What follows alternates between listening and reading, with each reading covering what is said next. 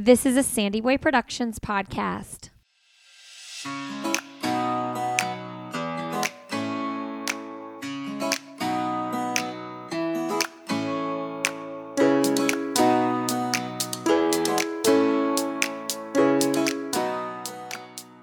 Hey everybody, welcome to Why Is Everyone Yelling with Lindsay Hine. I'm your host, Lindsay. Thanks so much for being here today. All right, today my guest on the show is Christy Wright. Christy is someone I've been following for a long time on social media, and she is such an encouraging person. I highly recommend following her. She's Christy B. Wright on Instagram. She's a #1 national best-selling author, a speaker, and a business coach. She worked for Ramsey Solutions for years, and that is where she first began speaking on stages. And I love the story she tells about how she even started speaking, just kind of threw herself into it. In this episode, we talk about that. We talk a little bit about speaking on stage and how to do it well. If that interests anybody, it definitely interests me. But we also talk about motherhood, what it means to Christy when she says she hears God's voice, and how she strives to be an optimistic person. Something that comes a little bit naturally to her, but also something that she cultivates as well in her life. This is a really uplifting conversation, and I hope that you enjoy it as much as I do. If you're enjoying this podcast and all the shows we're putting out every week, please consider supporting on Patreon, patreon.com/Lindsay Hine. You can support the show for as little as $1 a month to get all these great episodes in your feed every single week. This podcast is part of the Sandy Boy Productions podcast network. Just go to sandyboyproductions.com to learn more. And friends, I truly hope you enjoy this conversation with Christy Wright. All right, friends. Well, today on Why Is Everyone Yelling, I'm so excited to have Christy Wright on the show. Welcome to the show, Christy. Thanks. I'm so excited about this. And by the way, the name of your podcast is brilliant. I'm like, I feel like I say that 10 times a day. You don't yell, do you? No, but everyone in the house yelled. It's like, I feel like I'm just like, it's too many noises. Too many noises. You know what? I'm going to jump right into that topic really quick because, man, I had a moment yesterday with one of my kids where he was flying off the handles, and then I tried to not fly off the handles, and then I flew off the handles. You know, and I try so hard to do all those things that the parenting people say, like, I understand you feel this way. Empathy. Sure. All the things. But I got to the point where I was like, I am not a robot. No, I'm a person too. I can't, and I know I'm the adult here, but like some of this stuff, it works. But sometimes I'm like, it feels so robotic because it almost makes you like mask your own emotions in the situation. It does. And I don't know what the true answer is. It does. And I think it's interesting too, because, we all follow, different people on Instagram or social with just advice and so on, especially if you're in the trenches with littles like I am. And I think somebody put this on Instagram, but it was one of the most difficult things, I think, is trying to teach your children emotional regulation, help them emotionally regulate while you yourself regulating yourself. That's just a lot of regulation happening simultaneously. Like, I can cover you or me. I don't know that I can do both at the same time. It's a lot. It's a lot. It's so much. I try to enter it all with like giving myself some grace, having some, for lack of a better word, balance. Like, right. Not going to do anything perfectly here. Right. Okay, so I just thought I'd start off with that because when you said that, I was like, that is the first thing that came to my mind. Yeah. But let's introduce you to the listeners. I knew who you were from years ago when you worked for Dave Ramsey Solutions, and you had Business Boutique. I think I remember hearing you on like Jamie Ivy's podcast, probably 8 years ago? Yeah. Very long time ago. So tell us a little bit about your work history. And I know this is loaded because it's been a long time, but like what brought you to doing what you're doing today? Yeah, well, I think one of the coolest part about our career journey, I think it was Sheryl Sandberg that said it's not a ladder you climb, it's more like a jungle gym, and that's definitely been my story. But I'm a problem solver. I love to help people, and so there's a lot of different ways to do that. And I definitely am optimistic by nature and my personality, so I love to try new things. And so when I felt like I'm a person of faith, so when I felt like God called me to leave Ramsey Solutions, no bad problems or anything like that. It was literally actually one of the best years of my life there. But out of nowhere, in November of 21, I really felt led to leave. Well, then I start thinking, of course, it's terrifying, right? And then there's the legal side of that, of like non-competes and things I couldn't do and work I couldn't, things that I'd done before that I couldn't do again. So then that's scary because it limits you a little bit. But I just, as I really, took some time to rest and reflect, and honestly, again, this totally comes back to my faith, but I felt like God showed me what was next, and that was to train speakers. And not just train speakers, really just train leaders, podcasters, influencers in how to communicate and share their story. So whether that's a business leader that has a podcast or leads courses or does trainings or whatever, or a person of faith that, they think, oh, I'm not a speaker, but they want to share their story of what God's done in their life, or they want to lead a Bible study. There's a lot of people that talk in front of people, groups of 5 to 50 to 500 or more, and they don't know how. And I do, because I've been a professional speaker for over a decade, and I've always loved teaching the craft of storytelling and humor and organizing your content. And so I've spent the last year and a half building a business, training people in just professional communication. And so it's been really cool to see how the principles I've used on stage for over a decade translate to a 60-second reel on social media, or a 45-minute podcast interview, or a course, or a book outline, or a landing page copy, or product description copy. And so I'm really taking those principles and making it super simple for people to organize their content and communicate with confidence, which I think is so needed. 'Cause a lot of people have microphones and they don't know what they're doing, so I just want to help them out. Oh my gosh. But okay, here's what I'm thinking when you say all this. How did you even learn how to do it in the first place? When you were working for Ramsey and you were on stages all over the country and probably world, like, how did you figure out, am I naturally good at this? And then how did you perfect your own craft? Okay, so it's a great question. I was literally thrown in the deep end. I'd never spoken before in my life, and the story of even how I became a speaker, which I'll just share that really quickly because it's a good takeaway. It's a good lesson for your audience, whether they are in business or leadership or not. It's a good word, especially for women, because I assume you probably have a large female audience. So I was a project manager for Dave Ramsey in 2009. And so I led all the teen Bible studies and books and products. I was a project manager. And between 2009 and 2010, his daughter, Rachel Cruz, was graduating college, coming on board to be the face of the youth and teen market. And there were no other personalities or authors other than Dave. It was a smaller company at the time. And I was probably my mid-20s. And in the spring of 2010, Rachel was booked to speak at this conference all over the country. It was 10 different dates, 1,000 college students at each conference. Wow. And it was really the whole thought behind the guy that set it up, was that it would just help her get her speaking reps and become a good speaker, since she was going to follow in Dave's footsteps and so on. So I'm managing this whole deal. They had handed it off to me 2 weeks before she's supposed to go on the road. They sent us the travel schedule, and it was just the worst travel schedule you can imagine. 2 and 3 connections. You were in an airport 18 hours a day. Like, it was a nightmare. Oh. And so I had to go to Dave Ramsey, her dad, our CEO, and get this approved. And he said, no, this is way more than we agreed to.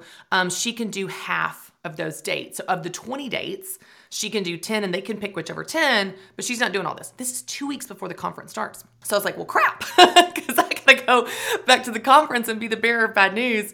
Again, Lindsay, I'm 25 years old. I'm a project manager that's been at this company 6 months. I sit in a cubicle that no one can even find me. I'm so hidden. Like, I'm so nobody at this company. Just to give you a context of how this whole thing got started. So I go to Dave. He's like, no. I go back to the conference, and I didn't really know how it was going to go. I was like, I'm going to deliver the bad news, and we'll just fly by the seat of my pants, see how this goes. And so he said, I said, I'm so sorry. She can't do this. She can do 10. You can pick whichever 10. You're welcome, but she can't do 20. And so he said, Christy, what am I going to do? He said, I don't have her booked for 10 keynote presentations. I have her booked for 20. What am I going to do with those other 10 events? And I said, I'll do them. And he said, can you speak? I said, I think so. Never had spoken in my life. How did I get here? This is it. But here's the beautiful takeaway, okay? I didn't ask permission. I didn't audition. I didn't interview. I didn't get approval. I just saw a problem and came up with a solution. And that solution was me. And I'll figure it out as I go. And why that is so important is that one decision changed the trajectory of my entire life. And I went on the road that summer, and I went to all of Rachel's events and ran AV for her. And then I would hop to the other city and I would do the actual talk. I wrote the talk that both of us gave. And then that fall, they started a speakers group, just kind of slid me in the group. Again, no interview, no audition. She did a good job this summer. Let's let her keep doing it. And I'll get into how I really learned and got good at it. But even getting started, the takeaway there, especially for your audience, is women so often, and research shows this, we wait until we have 100% of the qualifications before we apply for a job or try for something. Totally. Meanwhile, men are interviewing and applying when they have 40 to 60% of the qualifications. And the truth is, you learn the most by doing, not a piece of paper, not a degree, not proof or someone's permission slip, by doing it. So how did I get good at speaking? By doing it. And I said yes to the opportunity before I knew how. Say yes before you know how. You'll learn how after you do the thing, but you have to say yes to get the opportunity to do the thing to learn how to do it. Mm-hmm. So it's just such a good reminder for people that are at a fork in the road or have an opportunity in front of them and they want to back down. Say yes before you know how. You'll learn the most by doing, in parenting, in business, in speaking, in anything, by actually doing it. So get out there and get moving and try some stuff and you'll learn how to do it. But once I got slid into the speakers group, all of the other speakers in the speakers group, there's 7 of us, 5 men, 2 women, me and Rachel Cruz. Again, I was like 26 at this time. Each speaker had a message and a market. Mm-hmm. So John Acuff was like young adults, right, and like, following your dream. Andreas was the Spanish market for money. Rachel was youth and teens for money. Everybody had a message and a market except me. So what happened was I just became this catch-all. Any request on any topic to any audience got sent to me. So like, do you have a speaker on life balance? Sure do. It's Christy Wright. I didn't even have any kids. I didn't even know what life balance was. Do you have a speaker on corporate bullying? Sure do. Christy Wright. I got sent everything, Lindsay. But here's what's amazing. That was unbelievable training ground for me as a speaker because I learned how to connect with audiences from age 4, truly, to 84, truly. I have spoken at family reunions. I have spoken at Fortune 500 companies. I have spoken all over the country to all different audiences. So I learned how to connect, how to research, how to craft a message, organize content. So I feel like my trajectory in terms of learning the craft was just like a hockey stick compared to other people that maybe had a more one-dimensional experience that was more comfortable, more safe, more predictable. So I learned truly in the deep end of speaking. Did you write all those talks though? Everyone. So like, okay, now that you are mom of 3, not only mom of 3, but like home with your kids and launching your own business. I'm sure you have some childcare and whatnot, but like totally different than the corporate setting you were in. Now do you laugh thinking of this 25-year-old woman with no kids who's like kind of like solely focused on career, like speaking on ballots? You know what's interesting? It's so funny you say that. If you were to go back and pull up my talks from that time, what's so interesting is what I say is actually the same. Yeah. And it's not because I had lived experience of it at the time. I didn't. But I think that I do have a gift of seeing people. Yeah. Like I really see people. I see their struggle. I see their pain. So I didn't have to live it to see it. I could see moms were burnt out. I could see they had totally pushed themselves to the back burner of their own life. I could see that they had forgotten who they are. So even, 10 years ago, I remember speaking on Life Balance, I would say like, you've lost part of yourself. Like I was saying things that were so true that then I lived as a mom of 3 kids. But it's so interesting because I think that the gift of seeing people, now I made lots of mistakes in speaking though, but the most of the mistakes I made early on where I just tried to cram too much in, like a lot of speakers do. I just too many ideas, and so I'd talk too fast and too much information, and people couldn't remember any of it. Now it's much more simple and flows better. But it's so funny because if you go back and look, the Life Balance content has certainly evolved, and I've gotten more like catchy and memorable with the way that I say it.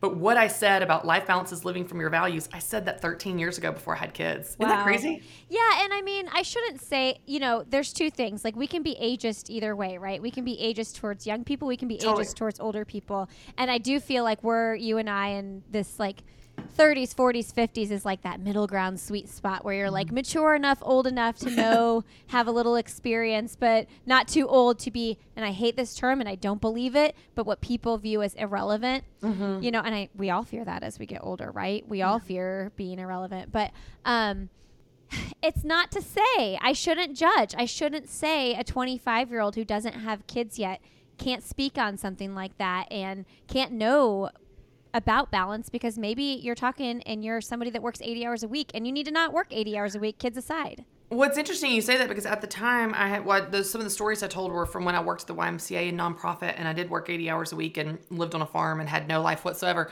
but when you walk on stage, there's probably a very good chance that the audience, especially if they don't know you, or if they know you don't have kids or aren't married, they might go like, "What are you going to teach me?" Right. Yeah, okay.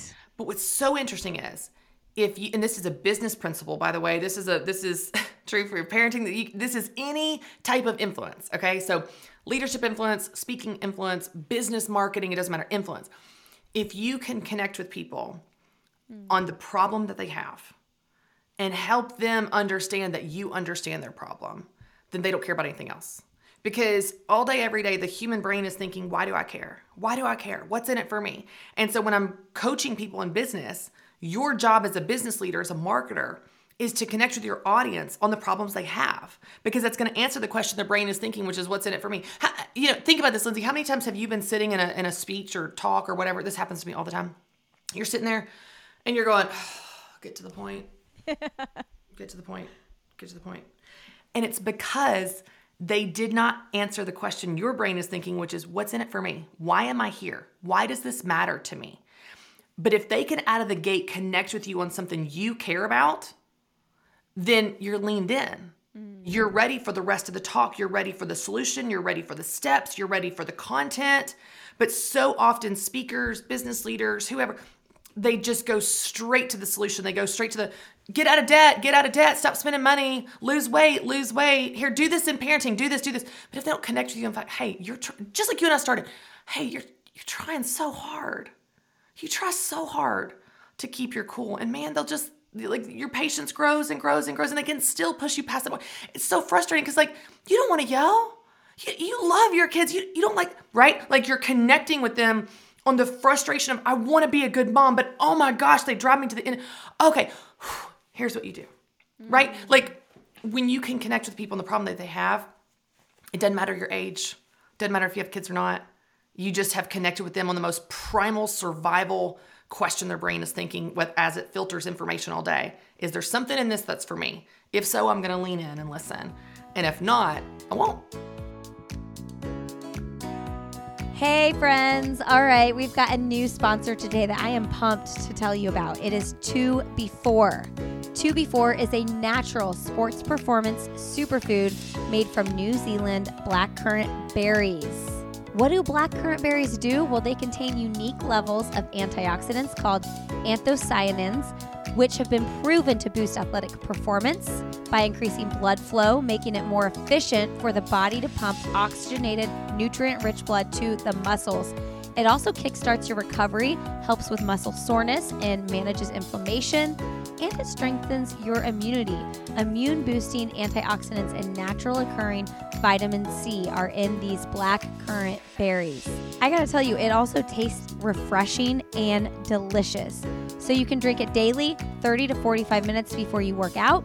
You'll feel that effect of it around 60 minutes from taking it. You just mix it up with around 4 to 8 ounces of water or electrolyte drink, whatever you're drinking. I just mix mine with water, and there you have it.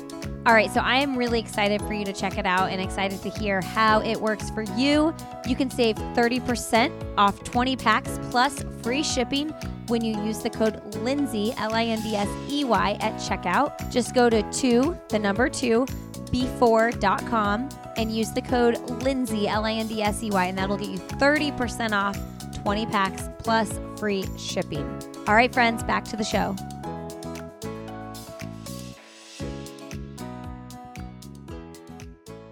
How do you, Christy has this whole coaching business where she will help you work on your speeches, work on talking in front of a group when you apply and all this. But how do you even coach someone to start their talk? Because like you said, you have to identify the problem first. So people sitting down have to know right away, this person's going to solve this problem for me. Yeah. Do you open with a story? Do you open with a question? How do you even choose those things? Yeah, great question. So there's two parts to this. I always open with a story, and that's because it loosens people up. It's opportunity for humor, and it just gets them entertained and engaged. Like there's fascinating research on brain science of storytelling. So when you tell a story, they did a study where they hooked up an MRI machine to a speaker's brain and to the listeners, the audience member's brain. And as a speaker told a story, aside from the fact that the brain was more active during a story than any other time in the talk, so that means that all the different parts of your brain are lit up and participating, so it's the whole brain is engaged versus just one part. Aside from that, the audience mirrored the speaker's emotions during the story. So when the speaker was nervous, the audience was nervous. When the speaker was excited, the audience was excited. So it's called brain coupling, and it's fascinating because you can truly hack into people's brains, Lindsay. Now, we only want to do that for good. This is a deep responsibility we have with storytelling, but it just shows that's why the power of story has been the most effective way to communicate for the history of all time. It's storytelling. So we do always start with the story, but to your point about the problem, how we get into the problem, you need to know your audience, and you're not psychic and you don't have a magic 8-ball. So you need to do your research. So for example, I don't do in-depth research on audiences of podcasts because the interviewer is interviewing me. So they're going to lead it in relation to their audience. So it's not necessary if you're going to be a guest on a podcast or a guest on a panel where someone's asking you questions. But if you're a speaker, if you're a keynote speaker, or even if you're a panelist at like a big event, that type of thing, I never, ever get on stage without having a call with the client where it's a pre-event call where I ask them all kinds of questions about their audience. And is so it you or your assistant that does the questions? I do it. No, I want to hear it because I'll pick up on things that she wouldn't, and I want to have it in my head and my heart before I ever take the stage. And so I'll ask things like this. I'll give you some examples. What's your objective of the event? What is your goal for my specific session? What do you hope they take away? What are they struggling with? How do they feel about what they're struggling with? How would they describe their problems? What are their motivations? What are their goals? What are their desires? If you want to influence someone, and it's true for kids too, by the way, you need to know what motivates them and what frustrates them. That means what are their goals and aspirations and desires that you're going to appeal to and paint a picture of what's possible. And what are their frustrations, meaning their challenges, their problems, their feelings, their insecurities, their hurdles. When you know what motivates them and what frustrates them, you can speak to that and bridge that gap of how to overcome their frustrations and appeal to their motivations. And it's not manipulation. As you take your content and insert it through this lens, then I could take life balance and I could give a life balance talk to high-level CEO men. And I could give a life balance talk to stay-at-home moms. And the core content, 70% of my life balance talk does not change, but my examples are going to be very different. And the reason I do my homework and research to understand this audience and their mindset and their struggles and their feelings and their guilt and their worry and all that, then when I give these examples, whether they're my personal examples or something in the news or something in a story, it helps the audience feel seen, known, and understood. And that gives you that empathy and authority to give you the right to speak into their life because they want to know that they are understood before you can speak into their life. And so doing that homework and doing that research is really, really important. When you talked about the stories at the beginning, I saw on Instagram the other day this thing. It was like on a napkin and it said like, the second time I say, that's crazy, wrap up your story. Yeah. Do you have a guideline on like how long those stories should be? Because the last thing you want to do is lose your audience within the first 2 minutes of your talk. Yeah, I would say this. If the story does not connect to where you're going, you will lose them. So it should connect to where it needs to have a point that directly drives. Everything moves the talk forward. So your story needs to move the talk forward. Building up the problem needs to move the talk forward. Everything moves the talk forward. It's like this is the vehicle, and there's a destination, which is the solution and the transformation you're going to give through this talk. That's what we're driving to. What happens a lot of times is you just have people that are not, I feel like I need to self-edit, that are not good storytellers. And what I mean by that is one of two things. Either they're the most common problems. I'm just going off the cuff here, but I would say the biggest problems I see with storytellers are one, either they ramble and they put in so many details that have nothing to do with anything. Now, if I'm going to give you detail, it's going to absolutely apply to where I'm taking you with this. So if I'm going to tell you a story and it's something about my office and it's about my bookshelves and I was looking for a book and the book was there, I'm going to go into detail about my bookshelf.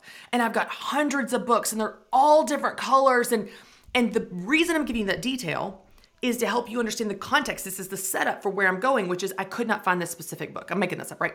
Right. But if I'm going to tell you a story about how I couldn't get out of the house this morning, it's like, and then I was in my office and I have this bookshelf. It has all these books and all this color. But the point is that I couldn't get out. Do you see what I'm saying? They give details that don't drive to the destination. If there are details that are relevant to where you're taking this story, give the details. It paints the picture. It makes the person there in the moment with you. But a lot of storytellers, they don't know how to edit. And so they just either add all the details that have nothing to do with anything. And people are like, you're rambling, get to the point. That's crazy. That's crazy. That's crazy. The book's gonna move on, right? Or they give no details and they are dull as a brick. Mm-hmm. And they're like, and so then it was so crazy the other day and then I couldn't get out of the house and then my kids and you're like, you don't believe it, so I don't believe it. And they're not bringing that story to life. I tell people that I coach all the time, you're not retelling a story, you're reliving a story. Yes. And you're inviting the audience to relive it with you. And so from sights to sounds to textures to feelings to body position. I mean, I even use my whole body, and we don't have the frame here, but I use my whole body when I describe being at Fox Business and how I was in this rolling chair that almost rolled off a platform, and I used my fingers to like suction myself to the glass top table so I didn't roll off, and I've got my fingers like this, and there was this woman and she had this stiff bob and she looked really, right? Like you're using your whole body to bring that story to life, which is what makes it not only entertaining, but it helps them go on the journey with you, which is what you really want them to do so that they can get to the destination you're leading to. What you all didn't know was this was a podcast to help you be a good party guest. Okay? You want to be a good storyteller at your parties as well. There you go. Okay, so your newest book, Take Back Your Time. We don't have enough time to get into the whole shebang of it, but what did you want people to take from that book that you wrote? I wanted people to understand tactically and practically how to get rid of their guilt.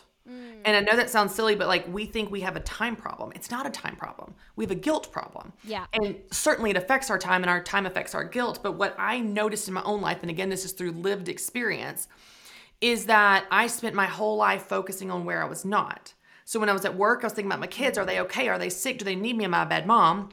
And then when I'm home at my kids, I'm thinking about work, my computer, the email, the project, the deadline. If you spend your whole life focusing on where you're not, of course you feel guilty. Right. Because you're focused on where you're not and what you're not doing and what you didn't get to.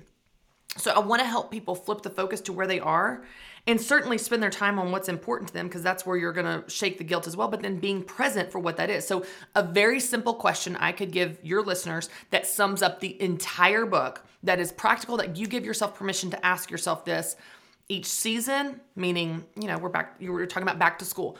As you transition back to school or summer or Christmas or just kind of the seasonality of your life or your business, each season, each week, each day, and even throughout the day. Here's the question. What's right now? What's right now in this season? Everything is not right all at the same time. And when we expect that it is or put our pressure on ourselves for it to be, then we feel really guilty for not getting to things. But often those things are not even important anymore. What was important 6 months ago or 6 weeks ago or 6 days ago is not necessarily important right now. And so what's so beautiful about the relevance, you were talking about relevance, what's so beautiful about the relevance of this question is it gives us permission to constantly reassess what's right now. So for example, tomorrow afternoon, I had planned to write all afternoon. My daughter's had some problems with her teeth and she had dental surgery like a week and a half ago and she's still having problems. They had an appointment open up tomorrow at 3:30. My afternoon just changed. What's right now is getting Mary Grace's teeth taken care of. Yep. So if I didn't reassess that constantly, then I'd feel so guilty. Oh, I'm going to try to write in the doctor's office and we're setting ourselves up to fail. So instead, just giving yourself permission to say, okay, what's right now? And when you say, okay, what's right now? Oh, I just had surgery. I'm going to recover from surgery. What's right now? Oh my gosh, it's the biggest season ever in my business. I'm going all in on my business. My house isn't clean, but that's not right now. What's right now is launching this book or this. So it gives you permission to focus on what's right now. But here's what's so cool. It helps you shake the guilt for all the things that are not right now. Because you don't beat yourself up anymore. You just go, oh girl, that's not right now. That'll be right next time. It's not right now. And so it just helps you understand what's important to you at any given moment, any given week or season. Do it, focus on it, and be present for it and not feel guilty for the things that are not important right now. Gosh, I need that. That especially as a mom, that is so important because How many times does something like that come up with your kids? And, someone like me who works part-time for themselves, and when I get those 3 hours scheduled in, it's like, this is my time to work. Right. Nobody can interrupt me. And then an appointment, or here's one, school calls, someone's sick. Mm-hmm. You're the parent that's on duty to go do that because your husband's got meetings all day or your partner has meetings all day, whatever. Like, it is so easy to be like angry and frustrated because you're just like, I had that one section of 3 hours. Right. But if I say, no, this is what's right now. Right. This is what's most important, picking my kid up from school. Right. You got to let go of the work obsession then in that moment. Well, and I think we can acknowledge, it was like we were talking about at the beginning of the episode here, we have to acknowledge that we're people too. Yeah. And we can acknowledge our feelings of, this is really frustrating. Yep. I plan to get, 3 chapters written, and now I'm going to get a half a chapter written, and I have to now figure out where I'm going to slate this in because someone is sick. We can acknowledge our frustration, and we can acknowledge that what's right now is not necessarily what we want. Yeah. I don't want to stop. I don't want to rest. I don't want to slow down. I don't want to recover from surgery. I don't want to travel. Whatever. We can acknowledge that. And then at the same time go, okay, acknowledge my feelings. And I also am going to declare and acknowledge, but it's also right. Yeah. So I'm gonna pull myself up by my bootstraps. I'm gonna have a good attitude because this is what is right, and ultimately I want to do what is right. And I think that is easier said than done. But when we at least have the purpose, the foundation of purpose to it, that this is the right thing. So for example, I go to a lot of things for my kids, and the reason I go to a lot of things for my kids, like maybe neurotically. It's because my mom didn't go to a lot of stuff for me. Yeah. So that's coming out of a wound. So I know that I don't have to go to everything. I don't have to. But whenever I decide to, or I move things around in order to be able to, I remind myself, this is what's important to me because of what I experienced.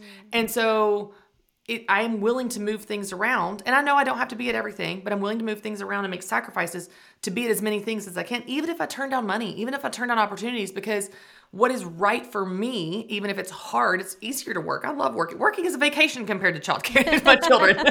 But that's right for me. I choose to have a good attitude, go, oh, what a gift that I have a job where I can move things around. And I have a new level of appreciation for that since leaving Ramsey, honestly, where I had so much more of a strict and packed schedule. Now I've got the freedom. I'm like, oh man, I'm so grateful that I get to be the one to go to Penguin Day or, soccer practice or whatever the thing is. And so sometimes just that reminding yourself why it's right for you and then choosing to have appreciation for that can help your resolve and your confidence and your enjoyment of it, You mentioned that being so important to you because your mom didn't show up for as much as you would have wanted. And isn't it so challenging, like the things we bring from our own childhood, like separately with our partners? Yes. So like what I view as really important for the kids can be different than what my husband views because we had completely different upbringings. That is so hard to manage. It's hard. And I think it's hard to not let the pendulum swing the opposite way where I struggle to miss things. Yeah. So like I have 3 kids and often I will attend holiday parties are always at the same time. Yep. So Carter's my oldest, Conley's my middle. They're at different schools. Their parties will be at the same time. So I always go to Conley's party. And the reason is Conley's school, there's strategy to it. Conley's school just doesn't have as many activities as Carter's. I do so many things for Carter's school. Mm-hmm. He just doesn't have as many. So I always choose his holiday party, and they need more support with kids that have learning differences and stuff. But inevitably, I get a guilt trip when I get home from Carter. Yeah. Like all the other moms are there. Every mom was there. And it's like, if I'm not careful, I'll be like, beating myself up that I couldn't be in 2 places at once. It's like, no.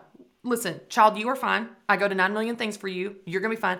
And it goes back to even what I was saying about flipping your focus to what you're doing right, not what you're doing wrong, where you are, not where you're not. I'll give you a great example. During COVID, during 2020, in August of that year, there was 3 weekends in a row when I traveled, when I had to be gone for work and different things. And by the 3rd weekend rolling around, I felt really guilty.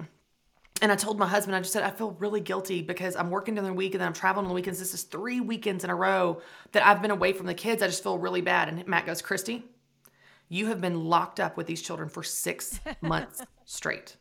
They've had plenty of quality time with you. Yeah. You're going to be okay. I was like, you're right. But see, I was focused on 3 weekends. Yep. not the 6 months we had spent together where we went to the lake, went to the beach, went on walks in the middle of the day. That's what we do as moms. We only focus on what we're not doing, not what we're doing. Where we're not where we are. And so I just want to help women flip the focus. Another really practical thing that I think could be helpful for the women listening to this, especially those that are moms that are trying to juggle all the things. One of the reasons I think, Lindsay, that we never shake the guilt, the reason we never really feel successful in motherhood is a very simple reason. We never define success. So it's a moving target that we never hit. The finish line always moves. So what if, I know this sounds super practical, okay? But what if you sat down, and maybe it's with your spouse, maybe it's just with you, yourself journaling, and you just said, okay, what is success to me in parenting? I'm going to make up some examples, okay? You make it your own. Success to me is that 3 nights a week we have dinner as a family around the dinner table. Success to me is I make every soccer game. I don't make practices, but I make the games. Success to me is I spend 10 hours of quality time with my kids during the week, whether that's all of them together or separately, 10 hours. Now, I don't know what it is for you. Maybe it's 5 hours, maybe it's 25 hours. I don't care. You decide what is important to you. And that's the whole premise of Take Back Your Time is like, I'm not going to tell you what's important to you, but I want you to think about it so you can do it. And if you would define success as a mom, now, there's not a single week that's perfect. Of course, we know that. It's not a formula. Things always come up. Kids get sick, dentist appointments, whatever. But the reality is, if you could define success, then at least you have some type of form of litmus test to go, hey, I'm kind of close, or I'm rocking it this week, or I'm better than I thought. So you can take the afternoon off, or you can go on a date with your husband, or get a babysitter because you're like, oh my gosh, I did these things. Because if not, if you never define it, then you never get there, and you will spend your whole life feeling guilty. And the truth is, I think that we are all doing so much better than we think we are. And so what happens is we're gonna, I think back to, oh gosh, this is a weird example, but I think back to high school. Okay, so in high school, I was the biggest of my friends, and I wasn't big at all. I was a normal high school girl, but all my friends were like 00. Okay, I was not a 00. I've always been athletic. I was probably a size 4 or 6. Yeah, great size. Yeah. But growing up in high school, I felt like the big girl. I thought I was the big girl because it was in relation to my friends that were teeny tiny, right? And so I look back at high school pictures and I'm like, girl, you were cute. Why didn't you know it? And I think, when we're in our later years, in our 60s, our 70s, our 80s, we're going to look back at these pictures of us as young moms and we're going to go, girl, you were doing such a good job. Why didn't you know it? Why didn't you enjoy it while you were in it? So I just try to remind myself of that. When I look back at pictures of me with a newborn in my arm and a 1.5-year-old on my hip, and I'm like, and I just probably was beating myself up then too, and go, you were doing great. And you're doing great now. You're doing better than you think you are. Why don't you know it now so you can enjoy it now versus living with regret and guilt and then looking back and realizing it later. So I think if we could define success and then just measure it against that, what is success for you in motherhood? Get as close as you can. Give yourself grace when you don't. And when you rock and when you hit it, freaking be proud of yourself and give yourself permission to step away and do something else. I mean, were you trying to make me cry? I was like, it's a gift. It's a gift I have. My eyes started welling, like picturing myself with my 4 kids when they were baby 2, 4, 6, woo. Because even now, looking back at those pictures, my youngest is about to be 5, my oldest is 11, and I'm like, how the heck did you do that? That's right. I don't even know. And That's right. so, and I know a lot of people listening are there. That's right. You and I aren't even that far removed from that. I think our kids are very similar in ages. Mm-hmm. We're still in the weeds of little kids, but transitioning into, some bigger kid stuff. Right. All right, listen up. Lagoon Pillows. Oh my goodness. They are back to sponsor the podcast. And let me just tell you, Lagoon is the best pillow I have ever laid my head on in my 39.5 years of life. I have looked for good pillows for a very long time. And before Lagoon, I was settled on a higher quality pillow I got at Target. I've tried Tempur-Pedic. I've tried other brands, and this is by far the best. I think because it's so customized. You fill out a 2-minute sleep quiz, okay? And whether you're a back sleeper, a side sleeper, a belly sleeper, however you sleep, these pillows are incredible. I have the Otter. My husband Glenn has the Fox. They are so perfect when you lay your head on them. And listen, if you want a more firm pillow, they have those options. If you want a more soft pillow, they have those options. And they even send you the filling so you can fill your pillow as full or as little as you want. It is truly customizable. And we all know that like sleep is so important. If you are not sleeping well and the thing that you are laying your head on is contributing to not good sleep, you need to fix it, because we are all working really hard to pursue athletic goals and dreams, and sleep is so important. So listen, go to lagoonsleep.com/Lindsay and use the code Lindsay, LINDSEY, to get 15% off your order. And just then come thank me for changing your sleep life, because Lagoon is amazing. All right, friends, back to the show. You had mentioned you are a naturally optimistic person. And I have had a long battle with anxiety, especially around health. Always think I have cancer. Always think this. Always the worst case scenario. And I look at someone like you, and I know we all have our own personas, like online or whatever, but like people like you and me, like we're sharing with the world who we really are. I feel like if I got some scary diagnosis or something, I honestly would want to be like, how would Christy Wright handle this? I mean, seriously, that's how I feel when I hear you speak, and you speak with such intention and positivity, and you lean so hard into your faith. And that can be hard for some of us who are like, feel a little lost in our faith. So I don't even know what the question is. I just want to know how you continuously work on being that optimistic person. Yeah. I love this question. I think, when you think about like faith, for example, there's a spiritual component to faith, but there's also a practical component to like optimism and pulling ourselves out of the pit, right? Like, it's like, even if you're not a person of faith, like there's things we can do to pull ourselves out of the pit, even though anxiety is very real. And to be totally transparent, Lindsay, the last like 3 days, I've been gripped with anxiety. And it's not something that's a norm for me. I will have like around a specific event, I will get anxiety or panic attacks around a specific thing, but it's not like this low level all the time. And it's been like, it's almost like I was sitting there with my husband and I was like, it's like my body is in fight or flight and I am perfectly safe and there's nothing on my mind. And it's like, I can't even explain it. So I do think it's helpful for us to understand what are the things that we can do. We can't do everything to fix it, but what are the things that we can do to kind of pull ourselves out of the pit? One of the things I have done this year that is very intentional, and I'm not a counselor, I'm not, so let me just say this is a personal experience from a mom that's done it, and this has been helpful for me. I have tried to, in the same breath, acknowledge my feelings and declare what is true. And so here's what that looks like for me. This year, I feel like God has had me on this crazy journey around believing him for this house that is totally impossible. It's this whole thing. And I keep thinking, this is going to happen, this is going to happen, this is going to happen. And I'm walking by faith and I'm obeying by faith and I'm doing what I feel like God has asked me to do. And none of it's turning out how I thought. None of it. And so in my disappointment, I try to acknowledge my feelings, but declare what is true. So here's what that looks like. Like I packed boxes, Lindsay, packed boxes. And I would say, and I've said this multiple times, I feel so stupid, but I am not stupid. I may look... A house you were buying is falling through. Is that what you're saying? One that no, it was never for sale. It was never for sale. I just believed that I'm supposed to have it. It's even weirder than your example. Yeah, no, it's just like, it's this house that I feel like God has showed me that we're going to buy, and it's not for sale and not even remotely possible for us.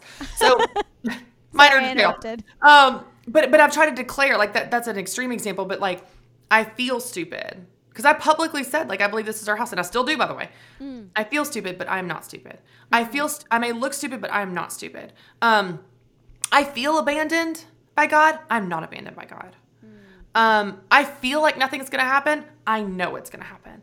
And so there's a difference between our head and our heart. And sometimes they can feel like they're at war with each other. And our feelings are so real. We can feel heartbroken, alone, lost, confused. We can feel all that. We can validate those feelings and not beat ourselves up. Oh, you shouldn't feel this way. You should have bigger faith. You should be more optimistic. No. Acknowledge your feelings. Acknowledge your fears. Acknowledge that. And then you can declare, especially if you're a person of faith, or even if you're like curious, you can still declare, I believe there's a God and he is good. I believe that I will be taken care of. You know, for people that are not specifically Christian, they do positive affirmations, and that can be really powerful. But when you can acknowledge your feelings but declare what is true, it continually resets your focus. And it's not this blind optimism. It's resetting your focus on like, I'm going to put an anchor on what I believe is true. Actually, if your listeners go to getyourhopesup.com, Get Your Hopes Up is the name of my podcast. Yeah. But if you go to getyourhopesup.com, I've got a 7-day devotional, and each day I send you a specific thing that you can do. So as an example, here's something that you could do. And it's through the lens of faith, but even if you're not a person of faith, you could do this. What would it look like for you to write down and journal all the times that you faced challenges and you got through them? That may seem like a simple exercise, but it's not. When you look back at you with 4 babies and you go, I made that. I can make it through this. I have walked on stages before where I was petrified and I survived it. I can walk on this stage where I'm petrified, right? Like looking backwards, the way that I view it as a person of faith is I look back at God's faithfulness. He was faithful then, and then, and then, and then, and then he will be faithful again. You can look back at it like that. You can look back at it and say, I have overcome, I have overcome, I have overcome, I will overcome again. You see what I'm saying? And so it's just, there's practical things you can do. That's one example. There's another one to get in God's word. There's another one to pray. Journaling is a really powerful exercise. There's all these things that you can do to, it's not so much just help yourself be more optimistic, but to get you through when that fear and that anxiety grips you, because it grips all of us, no matter how optimistic you are. You got a million voices yelling at you all day. You turn on the news for 5 seconds, scroll social media for 5 seconds. Anybody's anxious. My husband asked me the other day, he said, are you keeping up with all these, fires in Hawaii? And I said, honestly, no, babe. I go, there's always something devastating going on somewhere in the world. And it's just like I would live in a state of anxiety at all times. And it's not that I want to bury my head in the sand, but John Eldredge talks about this in his book, Get Your Life Back. We were never created to know about all the world's problems all at the same time. And so I think there's an element of this of protecting yourself and preserving your own mental health and your own faith in order to, you can't control all of it, but control what you can. Control your inputs. Control that. I mean, if I put the news on in the morning, even if it's just background noise, I know my anxiety for the day is going to be 10 times higher. Yeah. If I actually haven't been getting on Twitter anymore, anxiety is so much better. And I like Twitter. I mean, whatever, Threads, X, whatever it is. I like it, but like it's that input. Oh my gosh. And I know we're about to wrap, but no, you're fine. I remember, not to bring up a really sad thing, but I'm bringing up a really sad thing. When the shooting happened in your town, what was the school? Covenant Christian. And you had friends whose children went there. I remember you getting on your social media and being very vulnerable and honest about like what you're learning, what you want to do and all these. And I wonder, I have found as someone who would be considered, and people make fun of me for this, someone who would be considered middle of the road in all things politics. Like people think you say that because you don't want to take a side, because you don't want to be like aggressive one way or the other. But really, sometimes you just don't know, right? You don't know where you lie. Anyway, my question with this is like, how do you speak out boldly, passionately, vulnerably, knowing this audience is so big and that people are going to come at you for things sometimes? Yeah, it's interesting. That was such a different... Someone said, I actually did a reel on this on how you can't please everyone. And we know that, but then like we still try to. And so we say nothing. And there's more people in the middle than we realize. And so that's the normal, not normal, but that's the more like common sense, level-headed, open-minded group that we need to hear from more. Yeah. Someone said though, why are you just now speaking up? Yeah. And I said, because it happened in my town. Yeah. Like, I think so often we want to curate an answer and like come back with something. Like, it's like sometimes the most honest answer is the best answer. It's like, no one cares till it happens to them. Right. No one really cares. I didn't care. If we're just going to keep it real, I was not aware of or interested in the special needs community until my son became special needs. Just tell the truth. That's the truth. None of us care about something with deep conviction, unless you just feel called to, unless you've just always had a heart for something. But 90% of the time, Your heart for the thing is your connection to it, whether you were a product of it, you were affected by it, you knew someone who was. So it's like, it happens in Nashville, and I had been silent on all the other things, scared silent, scared to make somebody mad and all the hate and all. I also felt a different level of under the microscope being at Ramsey. Because anything I put out was a reflection of Ramsey. And so then there was this weird multiple layers of like, oh, I'm going to make so many people mad on so many. I can't, I just feel like you can't say anything right. But when I'm on my own, I'm like, oh, I can make people mad. That's fine. They can be mad and whatever. But what's so interesting is often, and this is not just true with social media. This is true with speaking. This is true with business. This is true with anything. Often the most powerful things you'll ever do are going to be on the other side of your fear. I was petrified to post those things. Were you? And that took off more than anything I've posted since I left Ramsey or before. I mean, my feed blew up. And yeah, you had some loud extremes, but most of the people were like, thank you. People would stop me in public, Lindsay. Stop me in public. Not, I loved your book. Not, I've been to your events. It was, thank you for what you said about the shooting. You gave me courage to go speak up in my groups. You gave me courage to speak. And so it's like, you've got all these people that are very rational, reasonable people that are just open-minded. What a concept. So now speaking up, some of the most powerful things you'll ever do are on the other side of your foot. But and I'm going to get spiritual for a second. There is a very real enemy that doesn't want you shining light in this world. And so you're going to feel this fear and panic because he wants you scared silent, because he doesn't want light and hope and progress in the world. And so I think for me, I've had enough of those moments where I'm so scared to hit publish on a blog, or I'm so scared to hit post on a post. And it's usually the things I'm most scared of is the ones that have the most power to them, because they're going to set some people free and it's going to shine some light in this world that desperately needs it. I think one of the biggest fears too is that, will I be misunderstood here? And you will. Yeah. You absolutely will. You need to know that going in.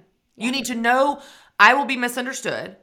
And my job is not to make everyone understand, because someone that is just hell-bent on misunderstanding you is going to misunderstand you no matter how you do it, no matter how you say it, no matter how you craft it. You can't find the perfect words for them because they are absolutely determined to be against whatever that viewpoint or whatever you're doing. You just need to know that. But, okay. Let me give you a speaking example. When I very, very first got started speaking, I was like, I would obsessively look at the reviews afterwards. Like, am I good? Am I good? Because we would always have these surveys afterwards. How did the speakers do? Right. This was 10 years ago.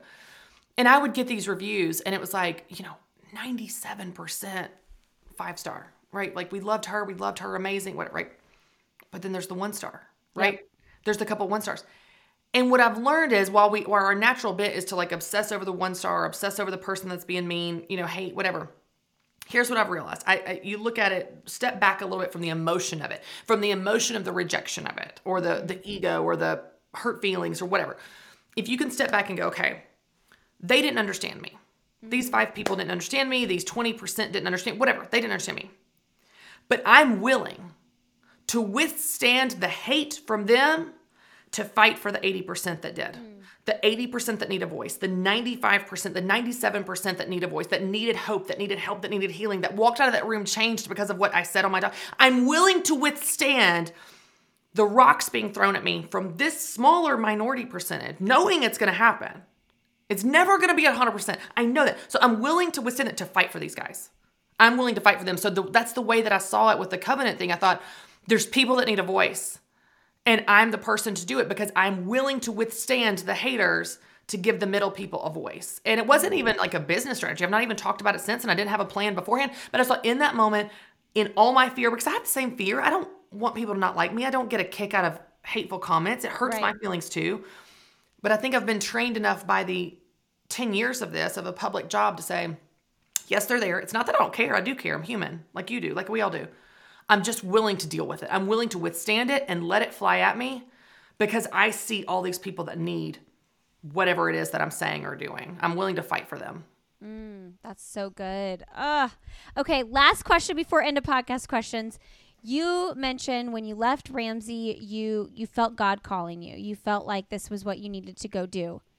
And whether we are a people of faith or not, I think whoever's listening can take a lot from what you're going to say here. How do you know? Like, How? And I know It's you recently the did a podcast one- on this. This I know. needs to be my next book, Lindsay. It This is, I does. just got off a podcast and this is what we talked about. Yeah. This is the number one question I'm asked. And I think I'm asked it so often because I talk about it so boldly. Yeah. God said, God did, God led. And I believe it. Yeah. I know. It's true. It's true. It's the truth. Okay. I'll say a couple things and we could do a whole separate show. I know. I'll keep it brief. I'll keep it brief. Okay. I will say this. I want to debunk any myth that I have a special connection with God that is unavailable to anyone else. That is simply untrue. Okay? Here's what I will say. Over decades, I just turned 40 a couple weeks ago. Over decades of listening, I've become more attuned to understanding and perceiving and discerning and identifying what I believe is God leading me. Now, here, I want to give you some words that will help people take this down to the ground level and like, really, what does this look like? It doesn't, for me at least, sound at all like an audible voice. It feels like an urge. It feels like a nudge. It feels like a check in my spirit. I'm uncomfortable with something. It feels like, oh, this idea just keeps coming up again and again and again. I can't shake it. Why won't this idea get out of my head? It feels like a pull. It feels like a sense. Like, I've got this sense I'm supposed to do this. A pull, a nudge, a call, an urge, a sense, a tug. All these words are evasive, elusive words, right? Like, it's not like a concrete thing. So here would be my encouragement to your listeners. If you feel a nudge, if you feel a pull or a call or just this idea that, man, you just can't shake it no matter how much you try. If you feel that, follow it. That's all. Just follow it. Just take one tiny step in that direction. Maybe the tiny step is journaling about it. Maybe the tiny step is saying it out loud to your spouse or a trusted friend. As you take a tiny step to follow that pull or that call, it will either get bigger and more affirmed and more confirmed because it is from God. And he's like, yes, I'm going to fan the flame. Yes, you're on the right track. Yes, you got it. You got it. Yes, yes, I'm going to give you more. Or he'll be like, no, over here. Like it will take an about face because here's what I believe. I believe our Heavenly Father wants what is good for us and he wants to guide us, but we have to be moving for him to turn the car. And sometimes you've got some people that are sitting on the couch, they are scared, they are stuck, and they're waiting till 100% certainty before they follow any type of leading from God. And God never gives us 100%. We're talking about an invisible, omnipotent God. There's never 100%. The most I ever get to is 90%, and 90% was Ramsey, and it was because he gave me 1,000 confirmations a day because he knew it'd be so hard for me. Sometimes, Lindsay, I get to 51%. I'm like, I'm not sure, but I'm leaning a little this way, and it feels like maybe this is the thing, so I'm going to follow it, and then through following it, again, it's confirmed. So I just want to set people free from the expectation that it has to be a lightning in the sky, an audible voice, 100% certainty. It doesn't look like that. Sometimes if you just feel this tug at your heart, if you just feel this idea that just keeps nagging at you, I believe that idea is getting planted there by a God that loves you and has something for you on the other path of that. Your job is just to follow it. Think of it like this wonderful scavenger hunt. And it's this wild adventure with God where you're like, okay, what does he have for me next? What does he have for me next? Just follow the pull and he'll show you if it's from him or not. And what do you do if you're in a marriage where you're a big dreamer and your partner's like, we're good right here. You know what I mean? Yeah. Are you a dreamer and is your husband a dreamer? Yes, that's very real. I mean, we joke, but that's very real. And I will say this, I cannot tell you, I hope it's okay that I'm saying this publicly. I can't tell you how many times that I will feel like, and I will say at this point, after like tuning my ears to it, it's like, it's become so clear where I can quickly identify. I will feel God call me to do something or lead me to do something. Uh-huh. And I will say, you got to talk to Matt about that. Because you know he's not going to like it. You know? And so God, it's been this interesting year where there are things that I lead. And that may make some of my conservative Christians uncomfortable, but I'm going to do a whole podcast episode on that tomorrow. God has called me to do a thing. And there are times when he drops it in Matt's heart as well. And there's times when he doesn't, but Matt begrudgingly agrees. And God's like, that has to be enough. That has to be enough. You're leading us with his begrudging agreement is enough. Move on. And then there's other times where Matt doesn't agree and we wait until we're both on the same page, you know. I love that. That begrudging yes is okay because sometimes it's a yes. It's still a yes. Because then you feel that like, well, what if he resents me because it doesn't work out or whatever? Right. But I love that. Okay, let's wrap up here. What is something professionally or personally, Christy, that you have not done that you would like to do with your life? Oh, I love adventure. I love adventure. So I really want to go to Israel. Speaking of the Holy Land, I want to go scuba diving. I want to, I've been cage diving with sharks. That was on my bucket list. I just love adventure. Any kind of adventure. Like, yeah, all the adventures. Do you camp? Not little kids, not yet, but we have great intentions to, now that the boys are a little older, to take them camping. Yeah. Yeah. What's the best, most recent book you've read? Wild Goose Chase by Mark Batterson. It's actually exactly what we're talking about, of like how his argument is that the Holy Spirit is like a wild goose. And normally wild goose chase means like purposeless, but it's actually very purposeful. They can't be tamed. They can't be tracked. It's not always right. Sometimes it's right. Sometimes it's left. Sometimes it's stop. Sometimes it's go. And it's just this beautiful book of learning how to look for God. So that's the most recent one. Is he in DC? Yes. Okay. My sister used to go to his church, I think. Yes. Yeah, okay. I'm a big fan. But my most favorite book on hearing God's voice, which is what we were talking about a minute ago, is Discerning the Voice of God by Priscilla Shirer. And It's a book or Bible study. It's a really quick read. That is hands down my favorite book on identifying God's leading. And that's called Discerning the Voice of God. But I've read that like 5 times. But the most recent is Wild Goose Chase. Okay, love it. Kids book you recommend? Ooh, You Are Special by Max Lucado. Nice. It's beautiful. And do you have a trip or something you've done with your little kids that you recommend for the listeners? Not at all. I don't think we went to the park yesterday. No. What I was going to say is probably not at all what you're actually asking. Split them up. Oh, yeah. That's great. That's great. Splitting them up on trips or on a Sunday or any day is the most game-changing thing I've ever done in my parenting. And again, going back to my wounds, so I was an only child with a single mom. So all I ever had was one-on-one time with her. So I totally took it for granted. With my kids, it's just this circus at all times. When I pull one of them and go do something, not only do they act better, not only are they easier, I enjoy them more. They feel special. Everything is better when we separate them. And I know that sounds crazy, but we have plenty of together time. Take them on a trip, just one of them at a time if you can. We've done that with all of them, and it's game changer. It's awesome. Game changer, for sure. Yeah. For sure. I'm always constantly trying to navigate that. Okay, what is your last message to leave with our audience? Just be curious. I think that when you talk about faith, like I hope there's someone listening and they're like, what's she talking about? Follow that curiosity. And I think that being curious, I think it was Ted Lasso that said, be curious, not judgmental. Yes. That's just a good word for parents, for women with mommy wars. Just be curious, not judgmental. Just be curious. I love that. Be curious about your faith. Be curious about what's someone else up to in that versus judging them. I think that would be good for all of us. Thank you so much, Christy. Yeah, thanks for having me. It was so fun. Thanks for having me. All right, friends, thanks so much for being here today. Thank you, Christy, for coming on the show. You all can find Christy on social media. She is Christy B. Wright over there. You can find me. I'm Lindsay Hine 626, and you can find this podcast, Why Is Everyone Yelling? Learn more about this show and all the shows in our network at sandyboyproductions.com. Thanks for being here, and we'll see you next week on Why Is Everyone Yelling?